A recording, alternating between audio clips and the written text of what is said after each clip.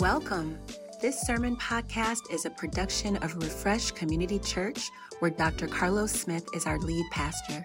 Our vision is to see our hearts refreshed by Christ's presence, our relationships renewed for Christ's purpose, our lives rebuilt by Christ's power, and our communities restored by Christ's people. We pray that you are blessed by today's message, and we look forward to seeing you in person soon.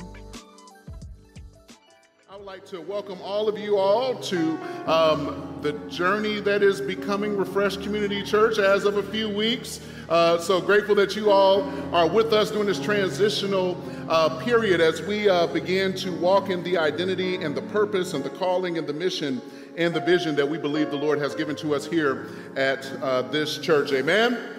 Amen. My name is Pastor Carlos Smith. I'm the lead pastor here, and if you are here worshiping with us for the first time, I welcome you. So glad you are with us. And if you are here worshiping with us, particularly in person, I definitely welcome you if you're here via YouTube or Facebook Live. But definitely, if you are here in person today and you press through all that torrential downpour to be here, I know that you are really here on purpose. That or either your car started hydroplane and you had to pull off somewhere and you came in and you're here. Either way, you're here. Glad you're here, but grateful to be sharing with you all today. We are going to be continuing in our series in Luke. We just started a new series through the Gospel of Luke last Sunday entitled Liberated. And we are going to be walking through the Gospel of Luke as long as the Holy Spirit says so. And so if you have your Bibles, I would that you would open them to the Gospel of Luke. And last week, I actually started in Luke chapter 4, the middle of Luke chapter 4, with Jesus' first recorded sermon in this book. But I'm actually going to back up into Luke chapter 4 and start at verse 1. And if you're looking for this text, it's on page 859 of your Pew Bibles. Luke chapter 4, we're going to be reading verse 1 through 15. And if you would stand in honor of God's word. Luke is the third book in the New Testament. It's also, according to most scholars, probably the third gospel written after Mark and Matthew. And when you have it, give me an amen. Amen. Luke chapter 4, we're going to be reading verse 1 through 15. And Jesus, full of the Holy Spirit, returned from the Jordan and was led by the Spirit in the wilderness for 40 days, being tempted by the devil. And he ate nothing during those days. And when they were ended, he was hungry. The devil said to him, "If you are the Son of God, command this stone to become bread." And Jesus answered him, "It is written, man shall not live by bread alone." And the devil took him up and showed him all the kingdoms of the world in a moment of time and said to him, "To you I will give all this authority and their glory, for it has been delivered to me, and I give it to whom I will. If you then will worship me, it will all be yours." And Jesus answered him, "It is written, you shall worship the Lord your God, and him only shall you serve." And he took him to Jerusalem and set him on the pinnacle of the temple and said to him, "If you are the Son of God, throw yourself down from here, for it is written, he will command his angels concerning you to guard you, and on their hands they will bear you up, lest you strike your foot against a stone." And Jesus answered him, "It is said, you shall not put the Lord your God to the test." And when the devil had ended every temptation, he departed from him until an opportune time. And Jesus returned in the power of the Spirit to Galilee, and a report about him went out throughout the surrounding country, and he taught in their synagogues, being glorified by all. Would you pray with me? Eternal God, our Father, we thank you and we praise you because you are good, God, and we thank you that even in the moments of temptation that you are with us, that you do not abandon us, and that, God, not only do you not abandon us, but you empower us for victory. So, God, remind us of your strength and the power of the Spirit through the sword of the Spirit as we look to your word this morning. In Jesus' name, amen. Amen. You may have your seats. I just want to lift forward a thought for a few moments this morning. Overcoming temptation, triumph through trusting. Overcoming temptation, triumph through trusting.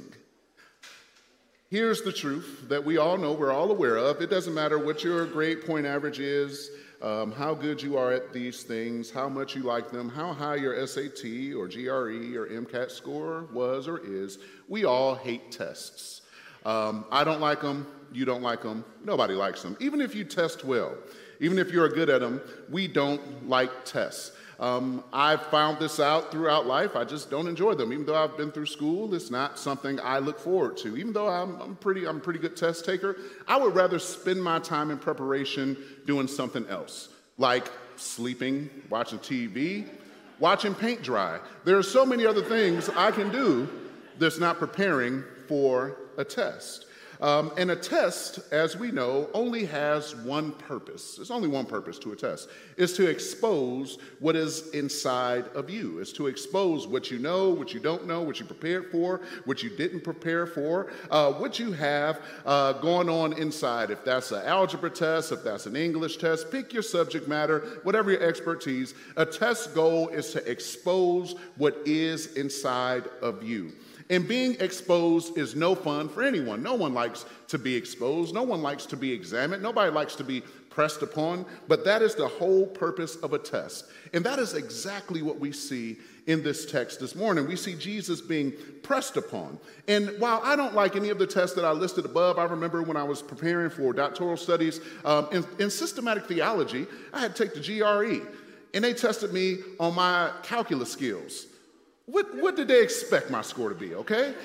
What did they think? It was so dehumanizing to do this. No one likes this. And as much as those tests are exposing about what we know, what we don't know, what we don't like, there is nothing worse than temptation that exposes our hearts like nothing in this world.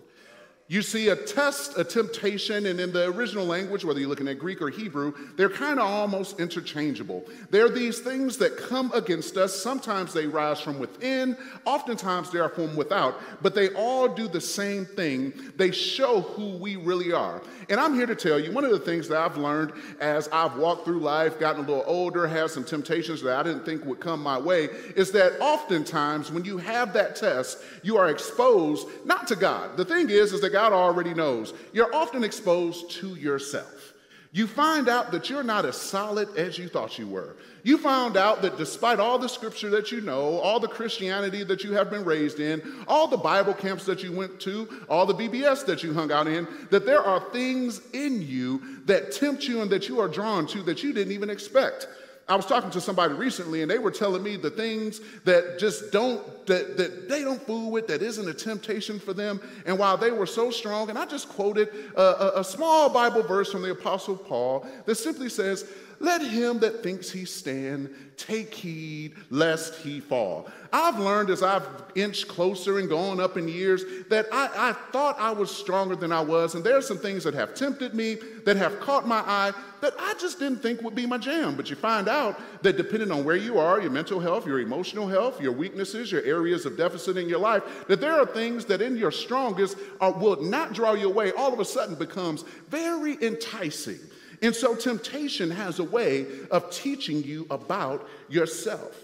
And so what is temptation? Temptation, if for those who may not hang out with that word a lot, is it's just a situation or an experience that challenges you to choose between fidelity or infidelity to one's obligations towards God.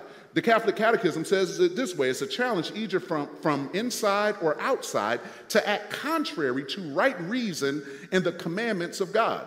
And if for some reason you're listening to me today and you have chosen to tune out this message because you don't struggle with sin or temptation isn't your jam, I'm here to tell you that if temptation came knocking at the door of the eternal, pre-existent Son of God, the second person of the Trinity, why would you think that temptation would not happen to you? The truth of the matter is that temptation is a normative part of the human experience. Your temptation might not be mine. My temptation might not be yours. The stuff that draw you away might not draw me away, but we all have areas that entice us to rebel, to put God down, and to go our own way and to do our own thing.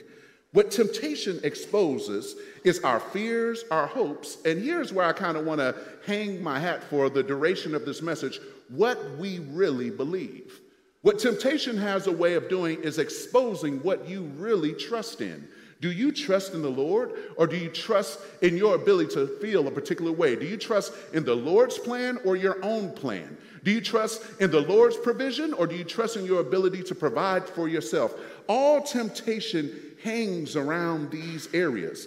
And so it's no different for any of us. And Jesus, in entering our humanity, engages and experiences this in the book of Luke. And so we find ourselves here right after the baptism of Jesus. His hair is still wet from the baptism. The affirmation of his Father that he is his beloved Son in whom he is well pleased is still ringing in his ears. And before he could get up out the muddy Jordan River quick enough, the Spirit leads him and whisks him into a place called the wilderness. The wilderness is not the woods, it's actually the opposite. The wilderness is the desert. It's a place that is barren. It's a place that is a place of testing. And it's a place that is inhospitable. And yet this is exactly where the Spirit whisks him for 40 days. This is because Israel, or Jesus, has the calling to go through everything and to present himself as the second Adam and as the new Israel.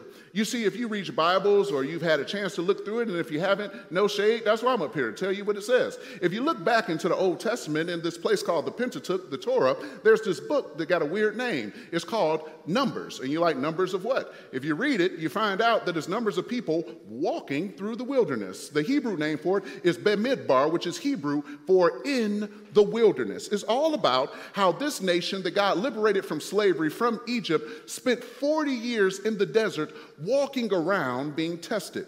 For 40 years, they were tempted. For 40 years, they were tested. For 40 years, they actually failed and rebelled against God, and now they needed a Savior. And this man by the name of Jesus comes to establish the new Israel, the church, and to demonstrate his faithfulness where Israel had failed. Not only that, we find out that this idea of being in the wilderness and being tempted, we see Jesus not only as the new Israel and the establishment of the true Israel, but we also see him as the second Adam. You see, Jesus is tempted in the wilderness, being fasted and hungry for 40 days and for 40 nights, and yet he succeeds and stands triumphant in the midst of his temptation, whereas Adam, the original Adam, check this out, was not in the wilderness, was in a paradise. He was in a resort. Can you imagine that? God has been faithful to him. Drop him off in an all-inclusive place called Eden. Tell him to have a good time, eat everything that he wants. Is all included. It's all free, except for one little buffet he can't touch. And Adam couldn't even handle it, and he falls into sin. That's contrasted with the second Adam, who shows up not to a buffet, not to an all-inclusive, not to a garden planted with the hands of God, but to the wilderness, and he stands fast, faithful, and emerges sinless in the face of everything Satan could throw at him, because he is truly the second Adam. And so this place called the wilderness is not only a place of temptation and testing and the place where Jesus shows himself as the true Israel and the second Adam that comes to redeem us from our sin, our brokenness, and our issues, but it's also a place of formation.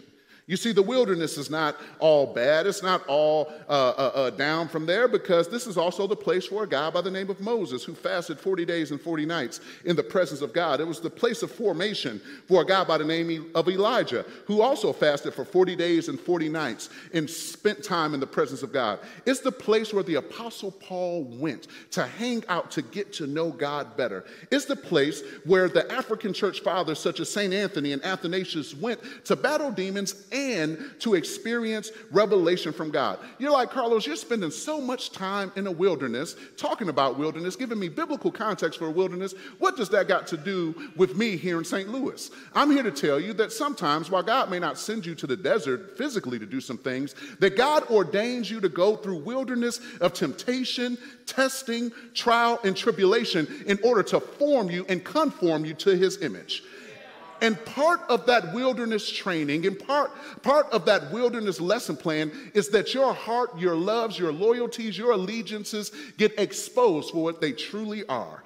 Child of God, I would encourage you to spend some time really looking at the things that tempt you, that draw you away, because they will show you a picture of yourself that you cannot see anywhere else. They'll show you your past trauma, your past issues. They will show you your areas of idolatry. They will expose you to yourself. And here's why that's critical. It is not until you truly know yourself so that you can repent before God that you can truly know the depth of his love and his grace unto you. John Calvin, on the first page of the Institutes of Christian Religion, says it this way, that the knowledge of God necessarily consists in the knowledge of self, because the deeper you know yourself, the deeper you actually know the grace that God has had on broken old you. And so I would encourage you to delve into your temptations. You know, I did this exercise with my counselor fairly recently. It was one of the worst counseling sessions of my life, because he asked me some pointed personal questions that I personally didn't think was any of his business at all. He asked me some questions about my temptations, why I'm drawn to this. I say, hey man, why are you asking me this? He said, you paid me to ask you this. Why? This is my job. I'm just doing what you signed up for. You don't want to do this? You cannot do this. I'm like, no, I should probably do this. And so we did this, and I just went and sat in my car for like an hour after the session because it exposed so much. And so where Adam and where Israel fails, Jesus succeeds in his greatness, in his deity, in his godness, that both becomes flesh and wraps it up in deity. And so what I love about this passage is that in seeing Jesus experience the full weight of temptation, here's the hope that it gives to us. It shows us that God himself loves us enough to experience and enter into our universal lived human experience. That Jesus himself, the Bible teaches us, that we don't have a high priest who is unable to sympathize with our weaknesses, but who in every respect has been tempted as we are and yet without sin. Why is this important? Because the next verse tells us that we can draw close to him, to the throne of grace with confidence, so that we can experience mercy and help in the time of need. Here's what this means for you, child of God. This means necessarily, especially for those who carry guilt for perhaps the area that we experience tempting, the area where we are drawn away, things that we are ashamed of, things that we would never say out loud. The Bible says that Jesus was tempted in every single point. That means that there is no temptation, nothing that's drawing you away, nothing that is pulling on your heartstrings that you can take to Jesus that he does not understand. There's nothing that you can say, Jesus, I'm tempted in this area, and wow, I'm scared to say it to my small group. I'm scared to say it even in a safe space, such as a counseling office. I'm scared to say it to my spouse. You can take your areas of temptation to Jesus, and Jesus, the second person of the Trinity, can say, child, son, daughter, I understand what you're going through. And so Jesus says, listen, you can come to me because the temptation, it can't be sin because Jesus experienced it. And so I'm just saying that to liberate some of us who may be weighed down by guilt because of our temptation. Jesus says there's no guilt to be weighed down there. Just bring it to me and I will help you navigate through it. Now, as we look at this text and as we examine what it has to say about temptation, I want to point out something. I've already said it, and maybe it only confused me. Maybe you're good with it and you're a good Bible scholar. This didn't bother you. This bothered me. This bothered me a whole lot. This is the first verse. Verse is problematic. Look at it. It says, Jesus, full of the Holy Spirit. That's cool. That's not the problematic part. We want Jesus to be full of the Holy Spirit. Returned from Jordan and was led by the Spirit in the wilderness for 40 days being tempted by the devil. You see the problematic part? Jesus is led, and I looked at it in all the languages with all the lexicons, and it just means led, okay? He was led in the Spirit to be tempted. And I just said, God, why? Jesus could have been, I'm sure there was some dead people that needed raising when this was happening. I'm sure there was some sick people that would have appreciated some healing, some wholeness. I'm sure there were things going on. But the Lord said, calm down, bro. Read it carefully. He said, your English translation and your commas are not helping you at all. And your little verse markers, I said, what do you mean? And it said, he was led by the Spirit in the wilderness for 40 days. It doesn't say he was dropped off by the Spirit in the wilderness for 40 days. It says he was led by the Spirit in the wilderness for 40 days. I say, Lord, what that mean? You know, I went to Detroit Public Schools. Can you help me out? He said, if you look at the tense of that verse, of that word led there, it's actually imperfect. What does that mean? It means that it's durative. What does that mean? It means that I was with him the whole 40 days. that I was leading him, that I was walking with him, that even when the temptation got intense, even when the temptation started to really pull on him, even when he almost gave in and he couldn't sense my presence, I was leading him the whole time. And I say, thank you, Jesus, that's going to help me preach. He said, I know, that's why I gave it to you. The Lord wanted me to let you know that even in your moments of intense temptation, when it feels like you are about to cave and you are about to give in, you are about to fold like wet toilet paper, God says, even then I am leading you. I am holding you. And you ain't got to shout because I'm a shout. Because Satan comes at you in moments when it feels like all you can do is give up. And God says, even when you can't trace me and track me, you can hang your hat and your confidence in me and trust me because I will never leave you nor forsake you. Yeah, Jesus, the Spirit, child of God, you've got to know, even in your moments when you are gripped by the most intense temptation, that does not mean that the Spirit has abandoned you. It says that even when Jesus was sweating bullets in the wilderness with the enemy, that the Spirit was still right there. And what this means, what this told me, I don't know if you noticed the bookends in Scripture. I don't know if I'm going to get to it and be able to dig into it the way I want to. But if you look at it carefully, you actually see that this text is bookended by the Spirit. It says that he was full of the Holy Spirit, returned from the Jordan, and was led by the Spirit in the wilderness. If you fast forward through the whole account and you go down to verse 14, look at this. And Jesus returned in the power of the Spirit to Galilee. The Lord said, do you think I was at the beginning and the end and not in the middle? He says, I was there the whole time. And so what this tells me is that the victory, which we're going to look into because Jesus got the victory over temptation, the victory that Jesus experienced was by the power of the Spirit.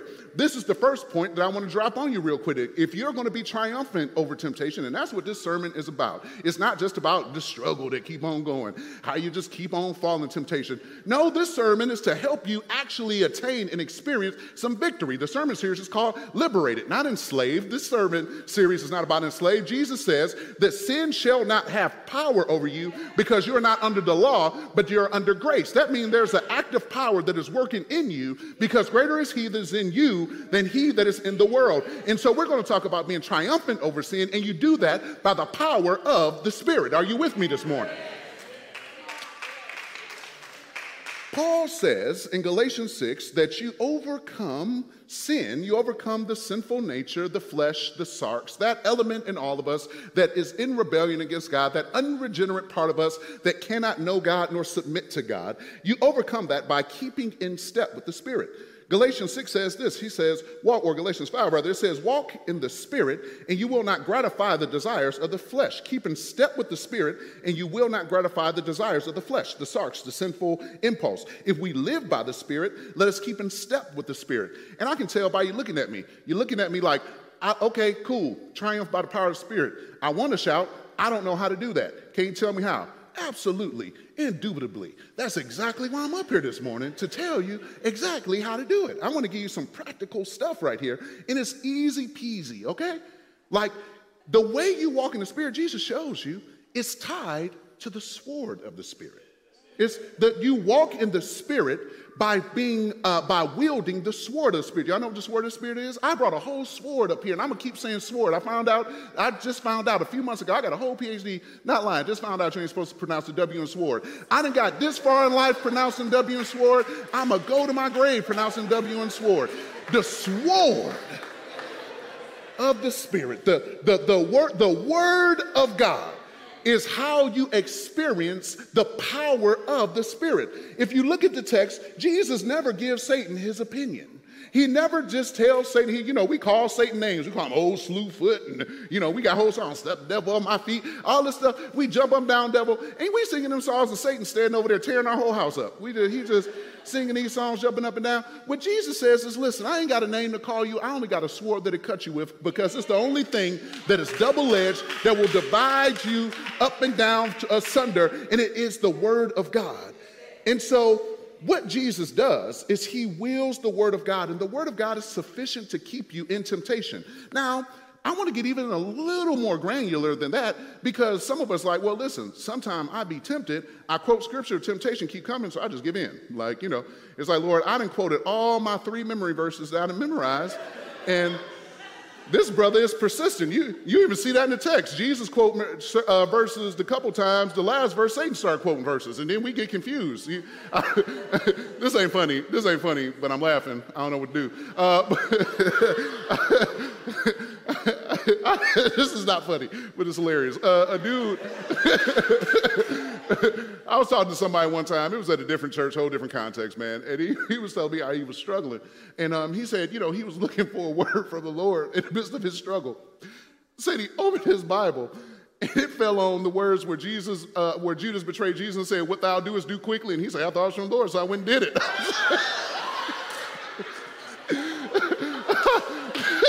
I was like, what? Like, what do you mean? Like, why did you think that was from the Lord, sir?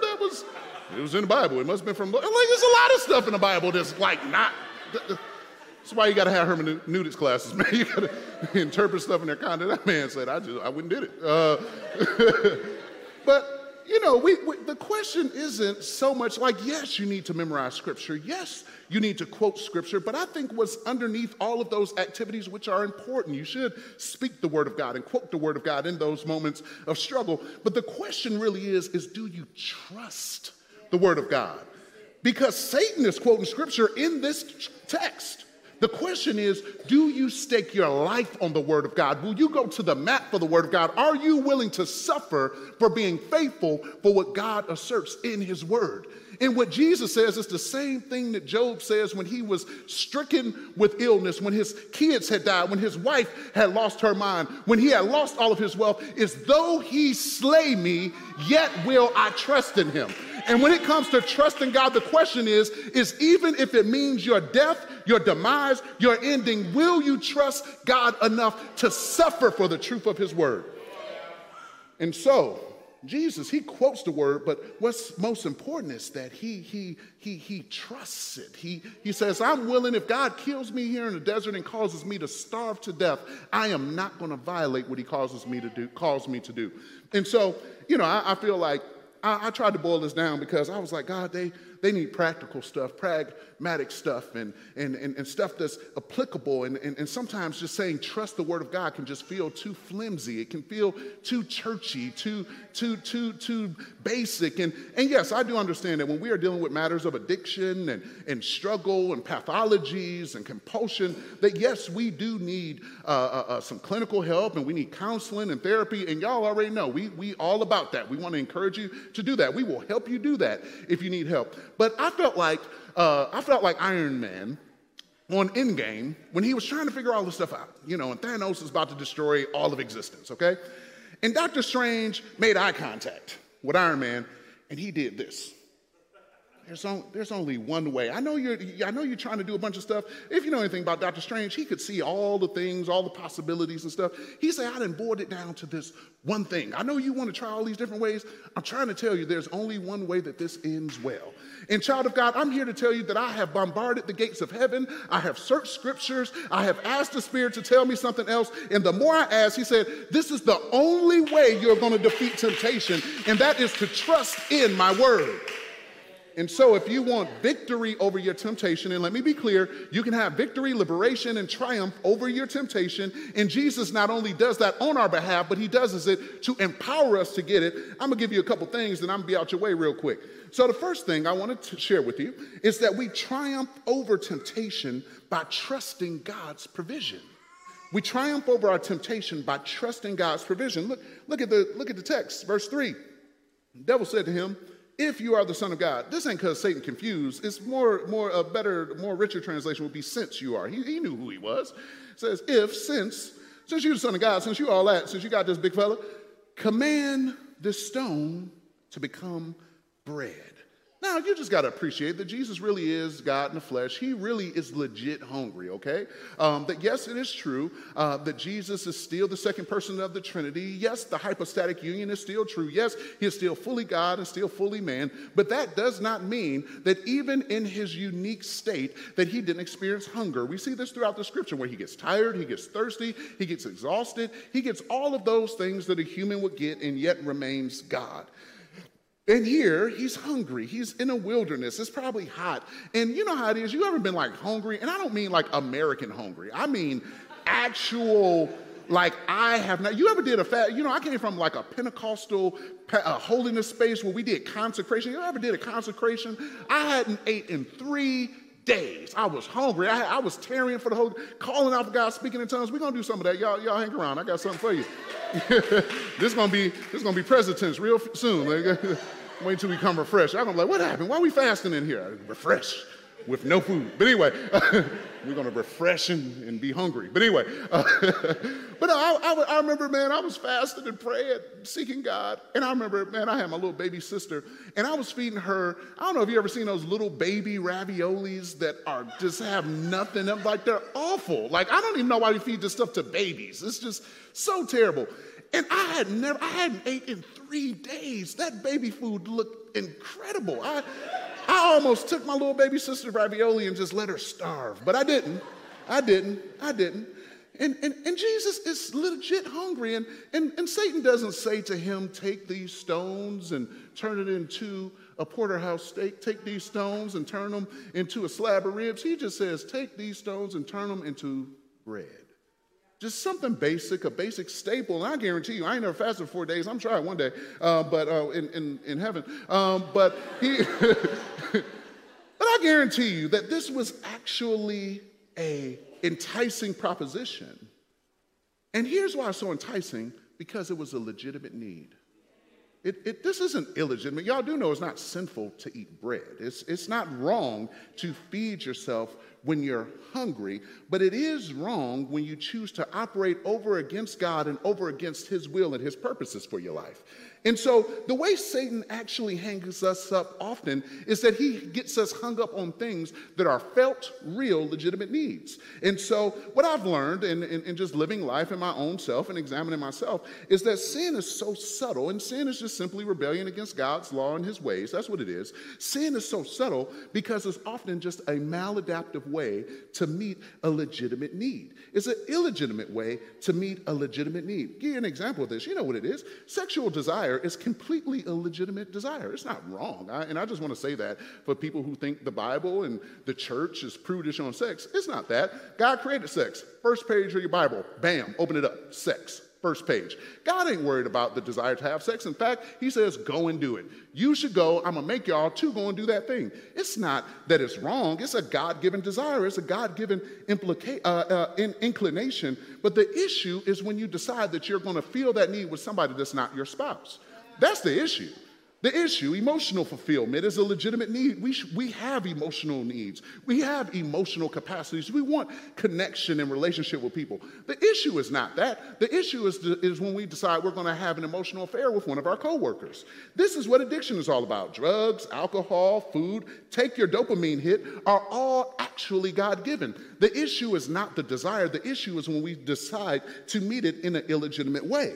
And so what God often does to help curb our appetites is that he ordains our discomfort and our abstention from these things. And he does this so that we can learn that we actually don't need any of those things to survive, but that we actually really just need him. Because all of those things that I just talked about very quickly can become idols. We think we need a relationship. We think we need sex. We think we need money. We think we need power. We think we need notoriety. And God says, if I give it to you, fine. But if I don't, you need to know exactly how Jesus responds to the enemy. No, Satan, I don't need bread because my only need is the word of God. And so he quotes Deuteronomy 8:3, and he says, it is written. This is the sword of the Spirit at work here. Man shall not live by bread alone, but by every word that proceeds out of the mouth of God. Now, this is coming from the book of Deuteronomy. If you hang out in the Torah for a few minutes, you find out, I told you, in the wilderness, Israel fell apart over and over again. One of their issues was their desire to go back to Egypt because of their appetite. These people were whole slaves, just completely enslaved, dehumanized, beat, murdered, all of it. And they were sitting in the wilderness. Think about this for a minute. Talking about how much better slavery was because the cucumbers were fire. First of all, If I am going to think about going back being a slave, especially as a black man, it's not going to be over cucumbers and onions, okay? It's like, I got to have something else. They were out there like, the vegetables in Egypt, and we sat around and we ate until we were full, and they just reminisced on, it was like Golden Corral every day. Now, we didn't have any humanization. We had no rights. We were beaten. We were oppressed. But boy, we was full the whole time. They couldn't even see the manipulation. They were so blind because of their desire. And we are the same way. We go back to the same relationship, the same sneaky link, the same conniving ways, the same manipulation, and we can't even see the chains that the enemy has us hanging from because of our desire. And so God says that the only way that I can free you is to curb your appetite so that you get weaned off the junk food of this world and begin to nourish yourself on the Word of God. And so the way that you triumph over your temptation to look to yourself for your own provision is by trusting that if God is causing you to hunger in an area of your life, it's because He plans to fill you with more of Himself. And so if God is saying to you, hey, I'm not giving you that raise right now. I'm not giving you the money you think you want. I'm not giving you the spouse that you want. I'm not giving you the fulfillment that you want, not because it's evil in itself, but it's because we have a tendency to think that those things make us who God has called us to be. And if we're not careful, we will put them on the throne of our life, and we will fill ourselves with that and have no room for who God is. Y'all, I got 4 kids now. 4. 1, 2, 3, 4. Crazy, right? 4. And, one of the things I learned, and you ain't even got to have kids. If you can work with kids, if you're a teacher, you got some little cousins, you got some nephews, you know that with kids, if you let them feed themselves, they will eat cookies, chicken nuggets, chips, pizza, and whatever else they put on them little YouTube commercials that they be trying to program these kids to eat. And they will just eat and eat and eat. And one of the things I learned as I've gotten older is that you can be overly full with calories. You can eat 10,000 calories a day and be nutrient deficient at the same time. It's a fascinating concept. This is what's behind the obesity epidemic here in America. And as a person that's my size, I can talk about obesity, okay? So please don't write me an email, but you body shame me. Come on, dog. I'm not in a moral position to body shame anyone. So just saying, these are facts, okay? These are facts. I learned that if I just let my kids go in there and get breakfast, they would get a pound of sugar and put a spoon in it almost and just eat it. It's unbelievable what these people will do. And so, as we as a family have sought to make like better choices and things of that nature, what I've learned, and this is true for kids in general, is that sometimes you put real food down there. It's some lean turkey, some green beans or some greens or something, and some potatoes and actual portions that's actually nutrient dense, and they will say, I don't want it. Now I got an option. I can either, fuss and fight with them, or I can let them eat some of the junk they want, or I can let them be hungry. I can let them experience hunger. Because what I'm trying to do is change their palate. I'm trying to unpickle their tongue. I'm trying to get them to have an actual desire for something that actually nourishes their body rather than something that will only over time deteriorate and destroy their body. And God is saying to you that your tongue has been messed up. Your desire is out of whack. And I'm trying to feed you with my word. I'm trying to feed you with more of my presence. I'm trying to feed you with more of my glory. But you don't have any room for it because you are full from calories, but you have no spiritual nutrition. And God says the only way that I can fix you and switch you over is to let you get hungry. So no, you're not getting a spouse right now. No, you're not getting more money right now. No, I'm not going to let you climb the corporate ladder right now, because I want to teach you that all you need to survive is me, and that I am God and I am God alone, and I can meet every need that you have. Deuteronomy 8 says, it's crazy. It's a crazy text. God says, I caused them to hunger. I made you get hungry.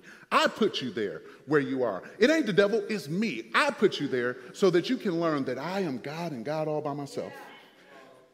Now, that's point one. I got to move on. I'm going to get through as much as I get through, and it is what it is. So we triumph over temptation by trusting God's provision. Jesus says, listen, man shall not live by bread alone, but by every word that proceeds out of the mouth of God. But we also triumph over temptation by trusting God's plan. Look at verse 5. Look at this. The devil, this is like one of the wildest texts in all of the Bible. I read so much stuff on this because I'm like, this is confusing. It says the devil took Jesus, and showed him all the kingdoms of the world in a moment of time, and said to him, to you, Jesus, I will give all this authority with their glory, for it has been delivered to me, and I give it to whom I will. If you then will worship me, it will all be yours. And Jesus answered him with the sword of the Spirit, it is written, you shall worship the Lord your God, and him only you shall serve. Satan offers Jesus, the Son of God, all the authority. And I was like, yo, this got to be all cap. No way. How in the world is Satan offering Jesus all the authority of the world?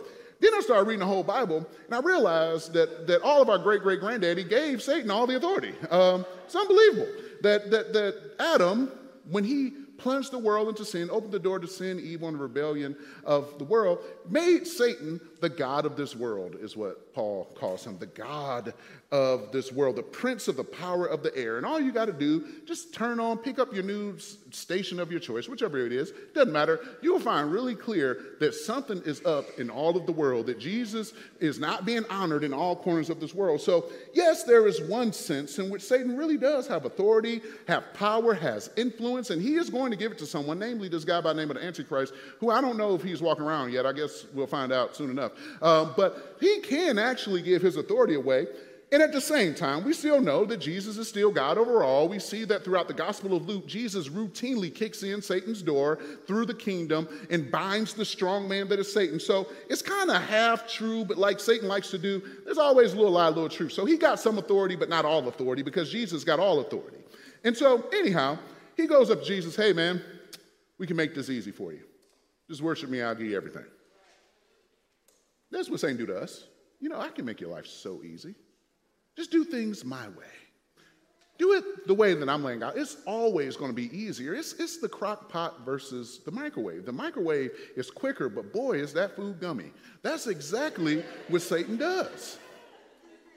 He says, look, you can have all authority. And listen, let's be clear. Jesus was destined for all authority. Jesus is the one that Paul says in Philippians 2 that every knee shall bow and every tongue shall confess that he is Lord to the glory of the Father. He is the one that Daniel saw in Daniel 7:14 when he says, I saw one like the Son of Man coming with the clouds of heaven, and an authority and a dominion was given to him, and all people and all tribes and all tongues shall serve him. So he was predestined from glory. Here is the issue with Jesus' road to glory and exaltation and worship here in the world. The issue is that it involved coming to earth as a human. Big downgrade from being God. I guarantee you it's a downgrade. He comes here on earth. He lives in a body of flesh. He puts aside the privileges of deity, not the nature of deity, but the privileges of deity, lives a humble life, endures temptation, is betrayed, backstabbed, disappointed by the people he poured his entire life into, was crowned with a crown of thorns long before a golden crown, had his side pierced with a spear, had his hands and feet pierced, suffered a bloody death on a Roman cross, and then after that, laid in a tomb dead for 3 days, and then he got up. Here's the point. Worshiping and falling down at the feet of Satan was exponentially easier than the plan that God had laid out for him. And what Jesus does is he chooses the plan of God. Here's the reality. God's path is always longer, more convoluted, more difficult than our plan. And it's because God is seeking to form us. Did you know the Bible says that Jesus was made perfect by the things that he suffered? It doesn't mean that Jesus lacked perfection in his deity, but there are some things God said, I chose to form him so that when he stood before me, even though he was already perfect, even though he was impeccable, in his humanity, I formed him and molded him so that he could relate to you, so that you could see his growth, his development, his maturation as the Messiah in his humanity as he stood before me. And so if Jesus was perfected through the things he suffered, surely you or me, we need a lot of perfecting through the things that we suffer. But here's the truth. God's path of truth, honesty, and character is just often less efficient. And God is profoundly inefficient when you read the Bible. Hey, you just ever read it? He's just inefficient. God be on CP time half the time. If you don't know what that is, don't even worry about it. Don't even worry about it. So, he is often late. Let me just say that. He's often late. God doesn't work on our timetable. There we go. Let's say it that way. God doesn't work on our timetable. God doesn't seem to, he just kind of laissez-faire when it comes to time. He just doesn't roll the way we roll. I mean, I would have done this much quicker. I wouldn't have even talked to Satan in this text this long. I would have flexed my Jesusness, called some angels down, got a little stuntastic, went on about my day. That's not what Jesus does. He sits there and has a conversation with Satan for 40 days. That's a long amount of time when you're only going to be on earth 33 years. But what he says is that I'm going to go through the hard way of the cross. And Jesus says to you, dear Christian, that if you're going to follow my plan, it necessarily involves the death of your flesh, your desires, and everything that you hold dear. That Jesus says it this way: if you're going to follow me, you need to pick up your cross and follow me. Not pick up your airbed, not pick up your folding mattress, but pick up your cross, embrace this death, and come and follow me. It's going to take death. It's going to take self-denial. It's going to take all these things if you want to be like me, because that's exactly what Jesus does. And so what I love about Jesus is that he stands strong. And he stands before Satan, because here's the reality, people of God. And I want to impress this upon us, because I'm convinced that as Christians today, I think we're actually getting way too lax with sin. We just don't even think that, we think that holiness and the call of holy living is legalism. We actually think that. We think when people start to talk about living as a Christian and denying sin, that we're talking about, oh, you're being a legalist. I got my liberties in Christ. Jesus, you ain't got as much liberty as Jesus had. And yet Jesus places all of his godness under submission to the Spirit. You ain't got no godness, okay? You ain't turning stones into bread. You can go to Schnucks, that's about it. Jesus says, I submit all of who I am to the Father. I understand, sure, you got some liberties, but if your liberties are causing you to fall into temptation and causing you to rebel against God and causing you to live in sexual sin and make bad choices and causing you to embezzle money, you should sit down somewhere and submit yourself to the holiness of God. Have you ever wondered what would have happened if Jesus had sinned? You ever think about that? If Jesus had actually sinned. Now look, check this out. There's this conversation, could Jesus have sinned, could he not? This is a $20 word for it is impeccability versus peccability. Was he impeccable, could he not have sinned? Or was he peccable, could he have sinned? Everybody agrees that he didn't, but could he have? I got good reasons for thinking that he couldn't have, and because of he couldn't give in to sin, that Satan put on all of the temptation. But I understand the other direction as well. That's not really the issue, but still, what if? Here's what I know factually would have happened. If Jesus would have sinned, it would have altered his person. If Jesus would have sinned, he would have no longer been sinless. And you know what that means? You and I don't get redeemed from sin. If Jesus had sinned, that means he's like you and me. That means if he did die on the cross, he died for his own sin. If he had did that, that means that he had effectively aborted his mission to redeem humanity and to restore creation, and the plan of salvation completely falls flat if Jesus fails. He altered his person. He wouldn't have been able to fulfill his mission, and we wouldn't be sitting here talking about this at all right now. Because there would be no church, there would be no new Israel, there would be no second Adam, because sin would have so altered him, his calling, and his ability to fulfill his destiny that all would have been lost if he had taken one sin. Now let's transpose that down a few keys to the key of you and me. And here's why you need to stop patty caking with sin and temptation. Because when you sin and you give into temptation, I don't care how minute, it alters your person. You see, God is seeking to conform you to the image of God. And Martin Luther talked about how while God is trying to conform us to the image of Christ through the process of sanctification, when we live in sin and wickedness, we are conformed to the image of Satan. And we begin to, rather than look like God, rather than look like God's son, rather than walk in God's holiness, we begin to look like Satan himself. What does Satan look like? The accuser of the brethren. What does he look like? A rebel against God. What does he look like? A person who is selfish and self-serving. When we give in to sin, we begin to feed ourselves out of our own means in rebellion and repudiation of who God is. And Luther says, and the Bible says, I believe, that when we sin, we look far more like Satan than we do Jesus. But not only that, here's the other thing. I'm trying to help you. I told you the name of the sermon series is Liberated. I'm trying to help you get free, because not only is it your person, when your person is altered, you can't walk in your calling that God has for you. Listen, I don't care how gifted you are. And let's just keep it funky for a minute. If you're gifted, sometimes your giftedness can masquerade for anointing. But what God says, listen to me real carefully, is that I don't actually use to full effectiveness dirty vessels. Read 2 Timothy about it. He says, if you cleanse yourself from these things, you will be a vessel of honor. And God is saying, I want to use you as a vessel of honor, but there's another option in that book as well, is that you can be a vessel for refuse, for trash. It's up to you. You can either be a vessel of honor or you can be trash. It's up to you. What are you going to do and who are you going to serve? Because when you choose to entertain sin and temptation, you cannot fulfill the calling, the destiny in the way to the extent that God has laid on you. And let me be clear with you, child, son, and daughter of God. God has a purpose, a destiny, a call, an anointing on your life. And he is saying, I am trying to give you victory over that thing that has you bound, because you cannot walk in that power until you put aside the image of Satan and embrace the call that I have for you. Not only that, affects your calling, your person, also your legacy. Listen, if you're not walking as the person that God has called you to do, whether you got a family, whether you got a business, whether you got sons and daughters in the faith, whether you're a spiritual father or mother or mentor, whoever you are, when we don't walk in connection to God, walking in his spirit, when we allow sin to reign in our life, Satan ain't just got his eyes on you. He got his eyes on your family. He got his eyes on those boys, those girls who are looking up to you as a big brother, as a big sister. He got his eyes on your little cousins and your nieces and your nephews who you love and who embrace. How many of us, don't raise your hand, but how many of us are sitting here in counseling, working through PTSD and trauma because of the sinfulness of our parents and caregivers?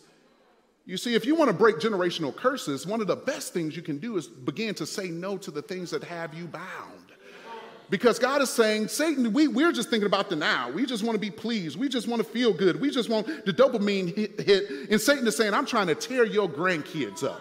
I'm trying to make sure your great-grandkids do not have a legacy in the Lord. I'm trying to make sure that you don't pour into some young man or young woman and they become a world changer for the kingdom of God. And so I need you to get free so they can be free.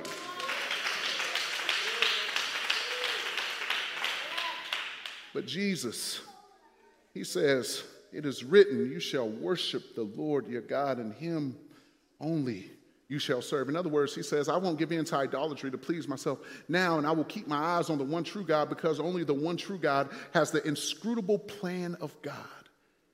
And his plan is better than my plan, and it's show better than Satan's plan. And so Jesus says, I won't triumph. I got to move on. We got to get out of here. Lastly, we triumph over temptation by trusting God's provision. We triumph over temptation by trusting God's plan. But lastly, we triumph over temptation by trusting God's provision or protection.